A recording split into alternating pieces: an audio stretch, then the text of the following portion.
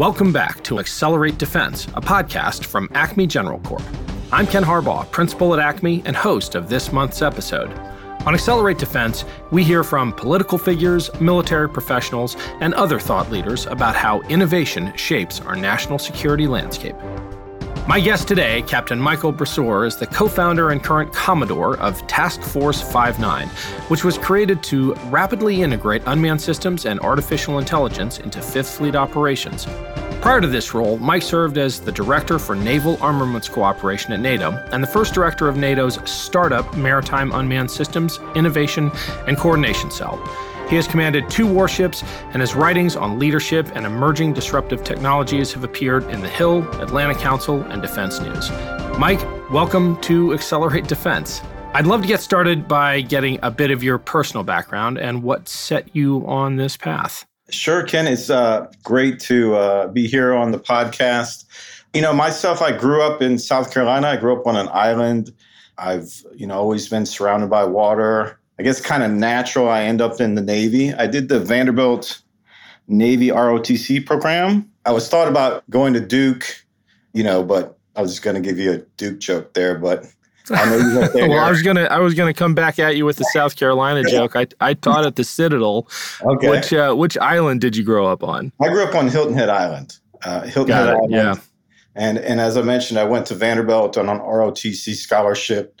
Joined the Navy as a surface warfare officer, served on many ships, commanded 2 ships, one a patrol coastal. That's a 180-foot warship. We have, 5 of them out here. And actually, I commanded the ship over here, USS Whirlwind. And then I also commanded an LCS and sailed LCS home from Singapore, USS Fort Worth on her maiden deployment. And then I ended up in a really, really interesting job at NATO. I was at the U.S. mission to NATO and helped launch an initiative called the NATO Maritime Unmanned Systems Initiative.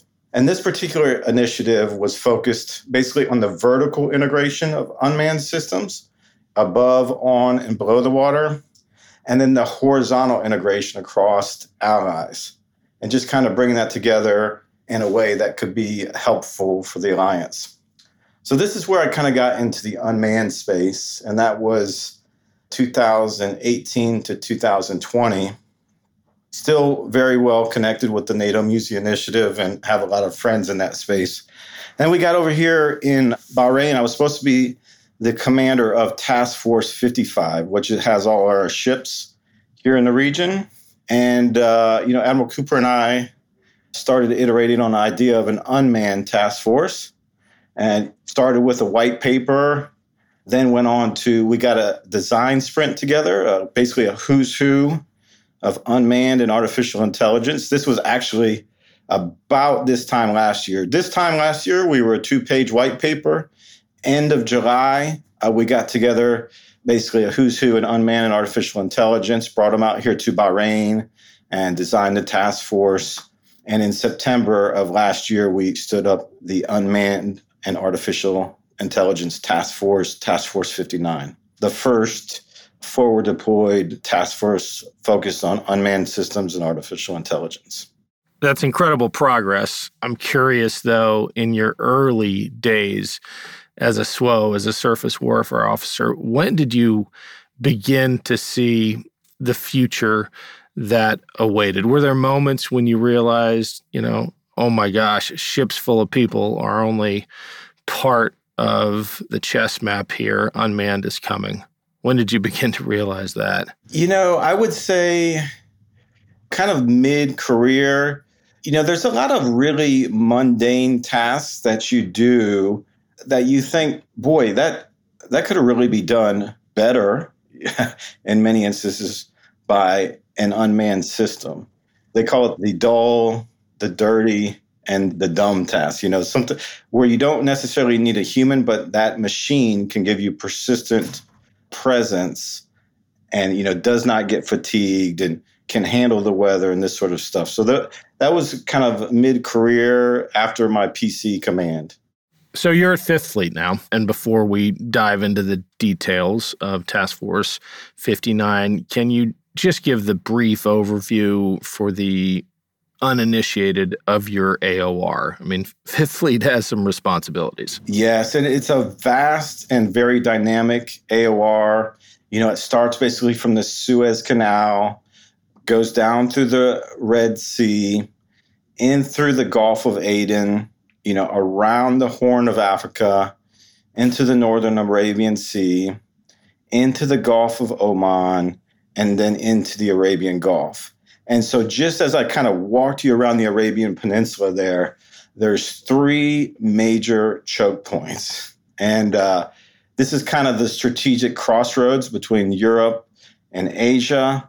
And those strategic choke points are critical to the global economy. And we saw, when motor vessel Evergreen got sideways in the Suez Canal, and that basically choked off the economy for a period of a week and a half, I believe it was. So strategic importance, dynamic, it's hot, it's sandy, it's salty. It's a really, really challenging environment to operate in.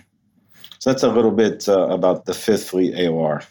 I did a couple deployments in Fifth Fleet back in the late 90s, early 2000s, and I just cannot fathom how dynamically the threats have evolved. Can you give me your perspective on the changing strategic threats that you are facing? Obviously, you've got the choke points, you've mentioned the harsh environment, but you've also got some really committed adversaries.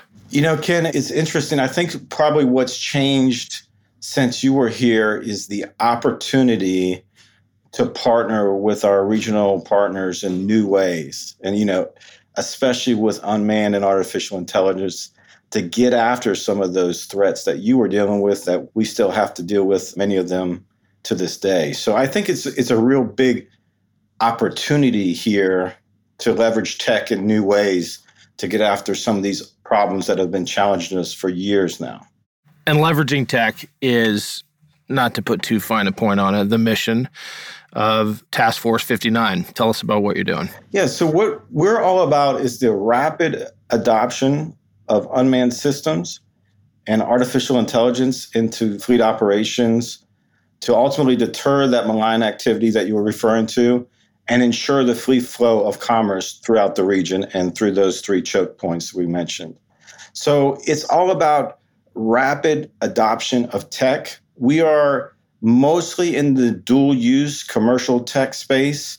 There's a lot of advantages to that. It's affordable, it's good, it's fast, it helps us solve our challenges now. So that's primarily the space that Task Force 59 is operating on. We're collaborative. It's in our DNA. As I mentioned, my experience goes back to NATO, and that's a very collaborative environment. And we have that same sort of interaction with partners here. It's a very, very exciting time right now here in the Arabian Gulf. And your task force is obviously forward deployed. It's operational, but how does it interface with the Navy-wide unmanned task force that was announced last year, September, I believe? Well, it was announced basically the same time we were announced. And you should know the chair of the unmanned, or the executive director for the unmanned task force, that's the CNO's task force, was here at our design sprint a few months earlier, July of last year, helping us design the task force from the very, very beginning. And that sort of collaboration has only increased since we've launched in September. I speak to the executive director of the unmanned task force daily, sometimes 5 times a day. So that there's really no daylight between us and that effort. And this effort is very, very synergistic with the CNO's unmanned task force. What does success look like for you a year from now and then over the horizon? What, if we put it in commercial terms, are your objectives and key results? Well, I think we're having some early success right now, Ken. There's really a momentum building here in theater.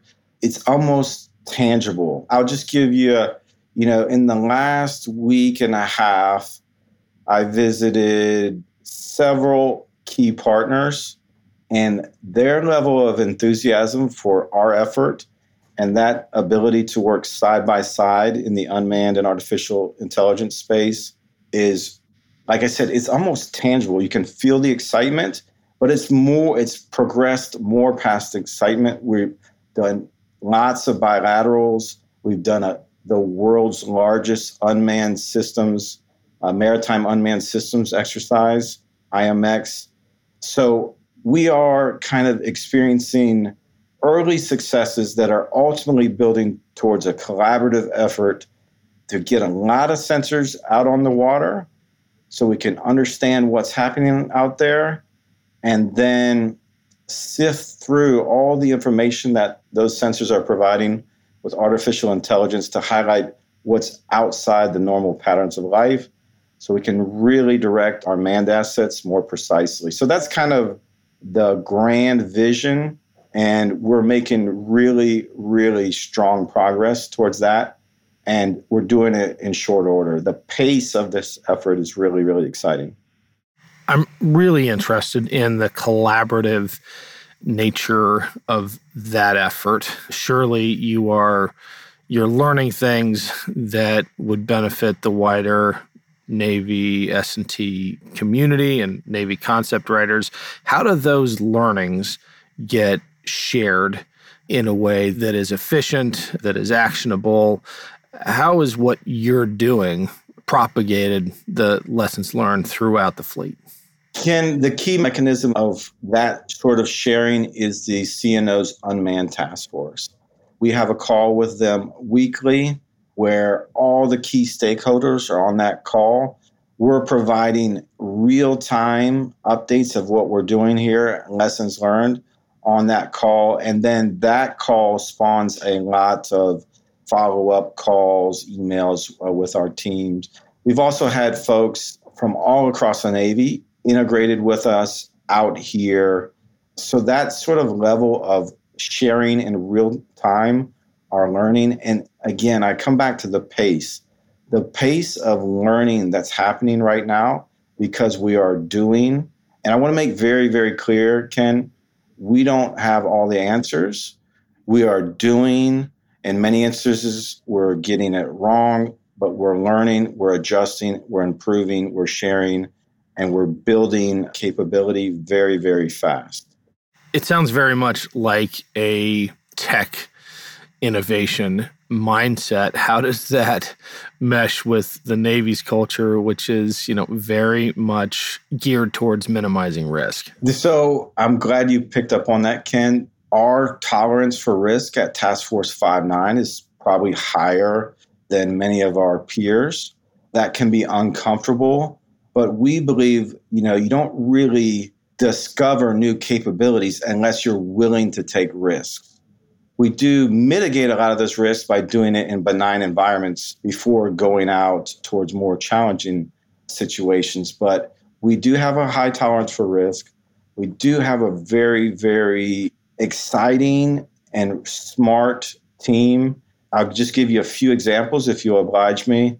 My deputy commodore, who helped, basically co-found Task Force 59 with me, was the CEO. He's a reservist. He was the CEO of a $1 billion cybersecurity company.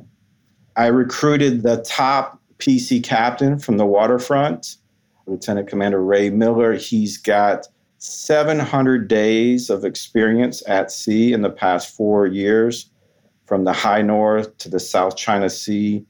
And he most recently was captain of one of our PCs out here. I've got 2 Forbes 30 under 30s on my team. One just came from the Hill. She's was also on the Defense Innovation Board. So you get kind of that sort of talent, all focused on those challenges, which you kind of alluded to early on. And there's this really sort of creative mood. It's not your standard Navy task force, and it's an absolute thrill ride, Ken. It's the joy of my professional life, working with these people focused on real problems, moving very, very fast. It sounds like you've got the right talent and the right team. How do they approach the perennial problem in situations like this, the chicken and egg problem of needing to understand how a technology will be used to be able to assess it, while also needing to understand what that technology is capable of in order to understand how it can be used. So this is, and I just kind of touched on a few of the folks on the team, but there's this intellectual diversity that really approaches problems from multiple angles. So you've got a world-class operator with, a cybersecurity CEO, some expertise in 5G and all emerging tech. And you get those people focused on operational problems, bounded. We're not trying to boil the ocean here. We're trying to solve real problems. And then, most importantly, you go out and you do, right? We are in the mature dual-use commercial tech space. We want stuff, and we know kits and tools are out there that can help solve our challenges now. And that's the space we're operating in. So, and in many instances, what happens is we may go into an exercise or an experiment thinking the particular kit or AI application is going to perform one way. And then we start to see the potential of other concepts of operations, and we start to mature those through additional reps and sets. So, that sort of diversity of experience is so valuable in this space. And then just the value of doing. And we've done a lot. I mean, we've got over 10,000 hours of experience at this point. So we're not novices. We're advancing, relatively quickly. You referred to both kit and AI applications. How would you characterize the balance of your tech assessments between hardware and software? Do you skew in favor of one or the other? Okay, so when I said kit, I'm talking about, maritime robotics above, on, and below the water, unmanned systems above, on, and below the water, and artificial intelligence. And this, the fact that we are a task force about unmanned systems and artificial intelligence is not an accident. We did that intentionally. We see these two as inextricably linked, right? They go together. The unmanned systems, and we're in the affordable, attritable unmanned systems. There's a quality and quantity. So we're trying to get a lot of sensors out on the water to get, cover more ground, but also get a lot of different sensors out there. And that is powering the machine learning and AI tools to give us key insights and highlight for us what's outside the normal pattern of life, so we can be very, very precise with the deployment of our manned assets. So the balance, I would say, is 50-50, I would guess. I would say it's about an equal balance of our focus. I know a lot of folks are focused on the robots. We are really, really focused on both the robots, the artificial intelligence, and then all those sort of enabling technologies, the mesh networks, the cloud computing, all the stuff that really power these machine learning and AI tools.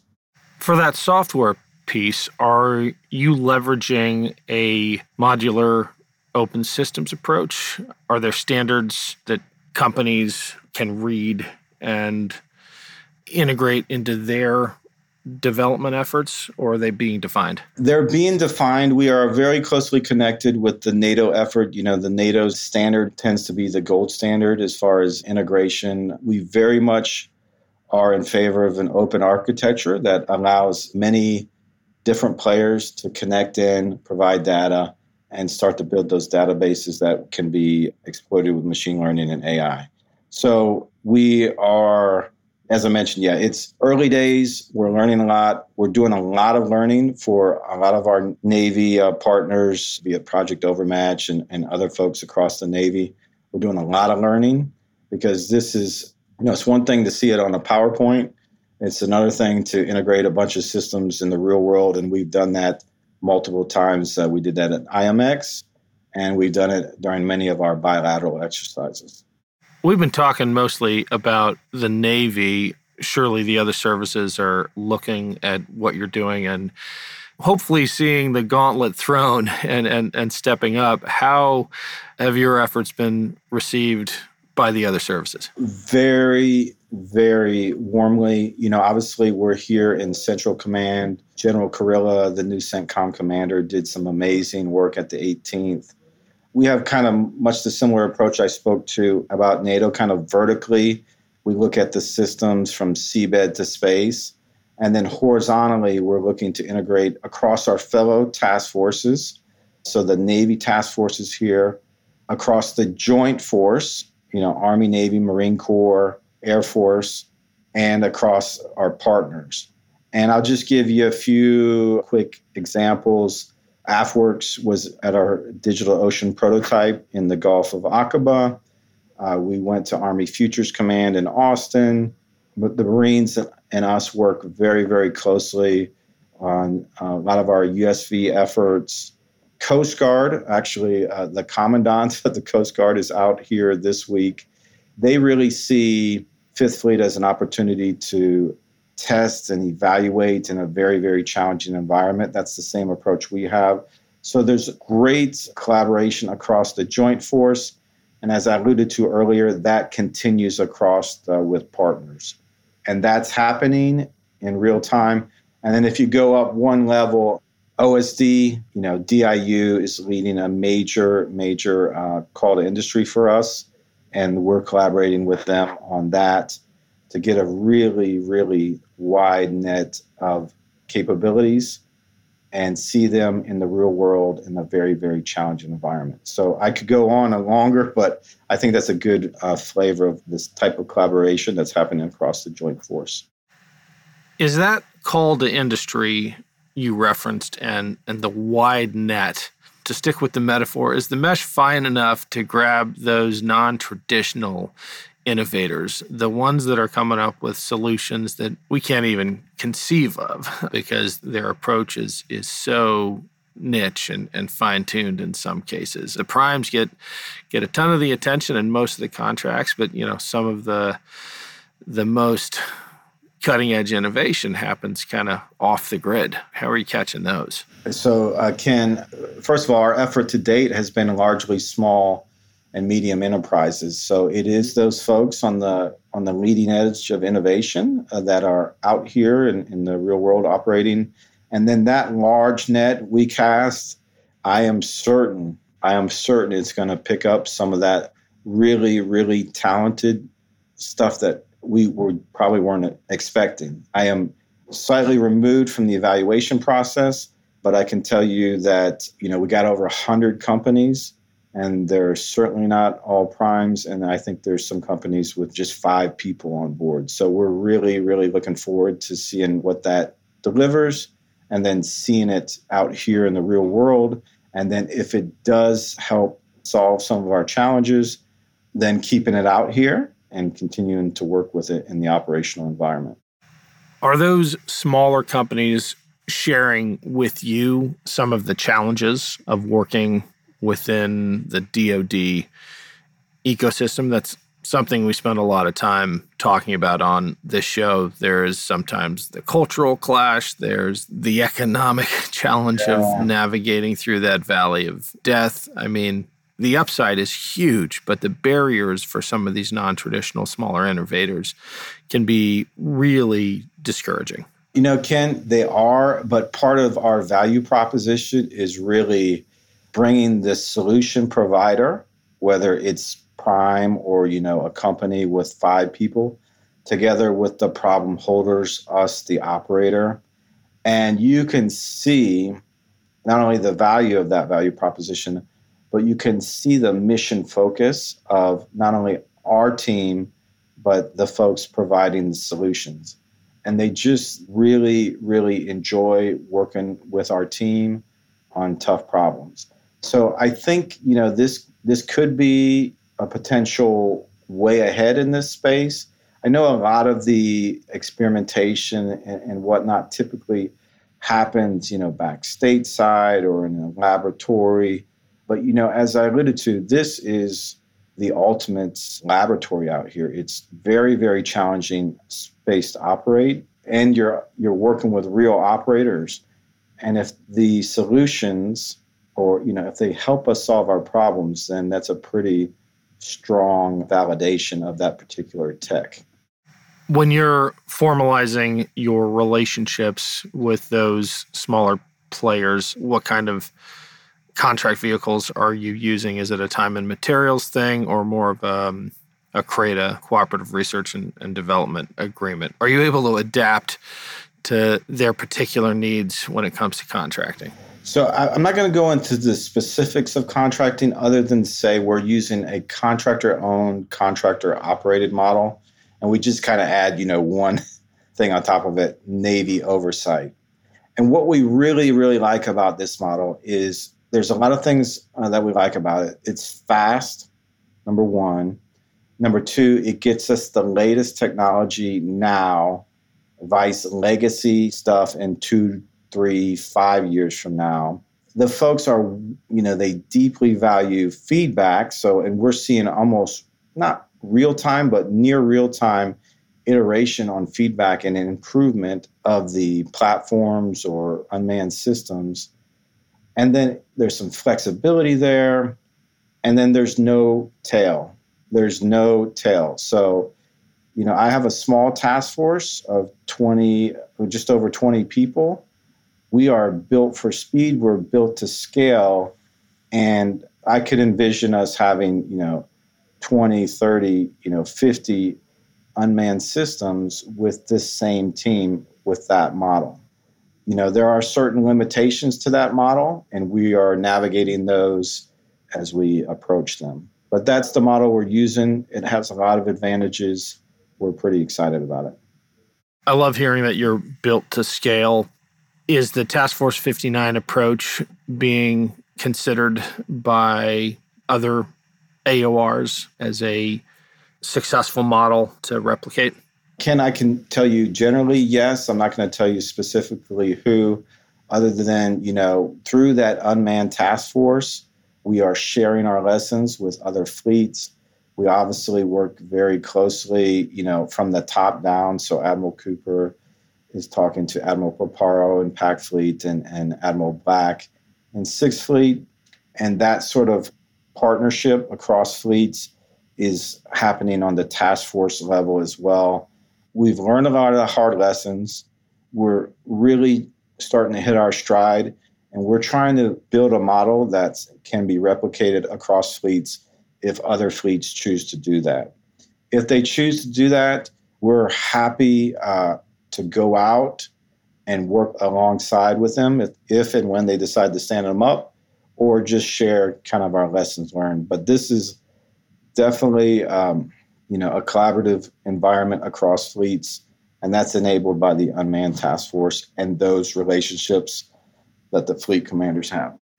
Part of your success, I gotta imagine, is your approach to staffing, picking the best and brightest, as we've already talked about, and relying heavily on reservists. Can you talk a little bit about the talent pool that you're able to tap into by going into the reservist pool? Ken, I'm so glad you asked this question because, we could talk about robots and AI, but for me, this task force and our success to date has been about the people. I'll just give you a few examples. There's a real sort of mission focus, and the task force has become a magnet for talent in the reserves. Ensign Moore, who I was referring to earlier, she's a Forbes 30 under 30. She was working on the Hill on the House Armed Services Committee, was on the Defense Innovation Board, Harvard undergrad, joined the reserves to serve, heard about Task Force 59, had been operating kind of in the DC environment, but wanted to focus on a real challenge and help solve it. So she left a very, very good job. She was a 2-star equivalent at that job, left DC and joined our team. And she has been exceptional. Another one of the reservists that is helping us out, Elsa Kania. She's working on her PhD at Harvard, written a book called Fighting to Innovate on Chinese innovation. A really, really super talented officer. She's also in the reserves, a lieutenant junior grade. She came out for a period of 6 to 8 weeks and really helped us with that. What I've discovered is that there's so much really, really talented folks across the reserves, and they want to help solve problems like these. We have a really nice blend of active duty as well. The PC captain I was referring to is active duty. I'm active duty. My chief of staff is active duty. But that sort of diversity of expertise really leads to a lot of innovation and new, novel approaches to problems. And it's just been a really, really rewarding experience to see folks gravitate to a real tough challenge. Well, Michael, this has been really enlightening. Thanks so much for sharing with us. Is there anything else you'd like to say about Task Force 59 and your team and the challenges you're tackling? Yeah, Ken. Well, first of all, thank you for the opportunity to join you on the podcast here. I'm honored to be among one of your esteemed guests. For me, I would just want to leave you with, at Task Force 59, we are really focused on building. We are not tinkering here. We're trying to enhance maritime domain awareness and ensure the free flow of commerce by leveraging exciting dual-use commercial technologies that are available now. There's a pace to what we're doing. There's a purpose, and there's a real focus to move fast and do so in a partnered effort with our regional partners. And then, as we kind of alluded to, across the joint force as well. So thank you for the opportunity to chat. I hope your audience enjoyed the discussion. I know I did. Thank you, Ken. Great having you. Thanks, Michael. Thanks again to Captain Brasseur for joining us on this episode of Accelerate Defense. If you enjoyed today's episode, please rate and review Accelerate Defense on Apple Podcasts. It really helps other listeners find the show. And follow the series today wherever you get your podcasts so you get each episode in your feed when they come out. Accelerate Defense is a podcast from Acme General Corp. Our producer is Isabel Robertson. Audio engineer is Sean Rule Hoffman. Special thanks to the team at Acme. I'm Ken Harbaugh, and this is Accelerate Defense. Thanks for listening.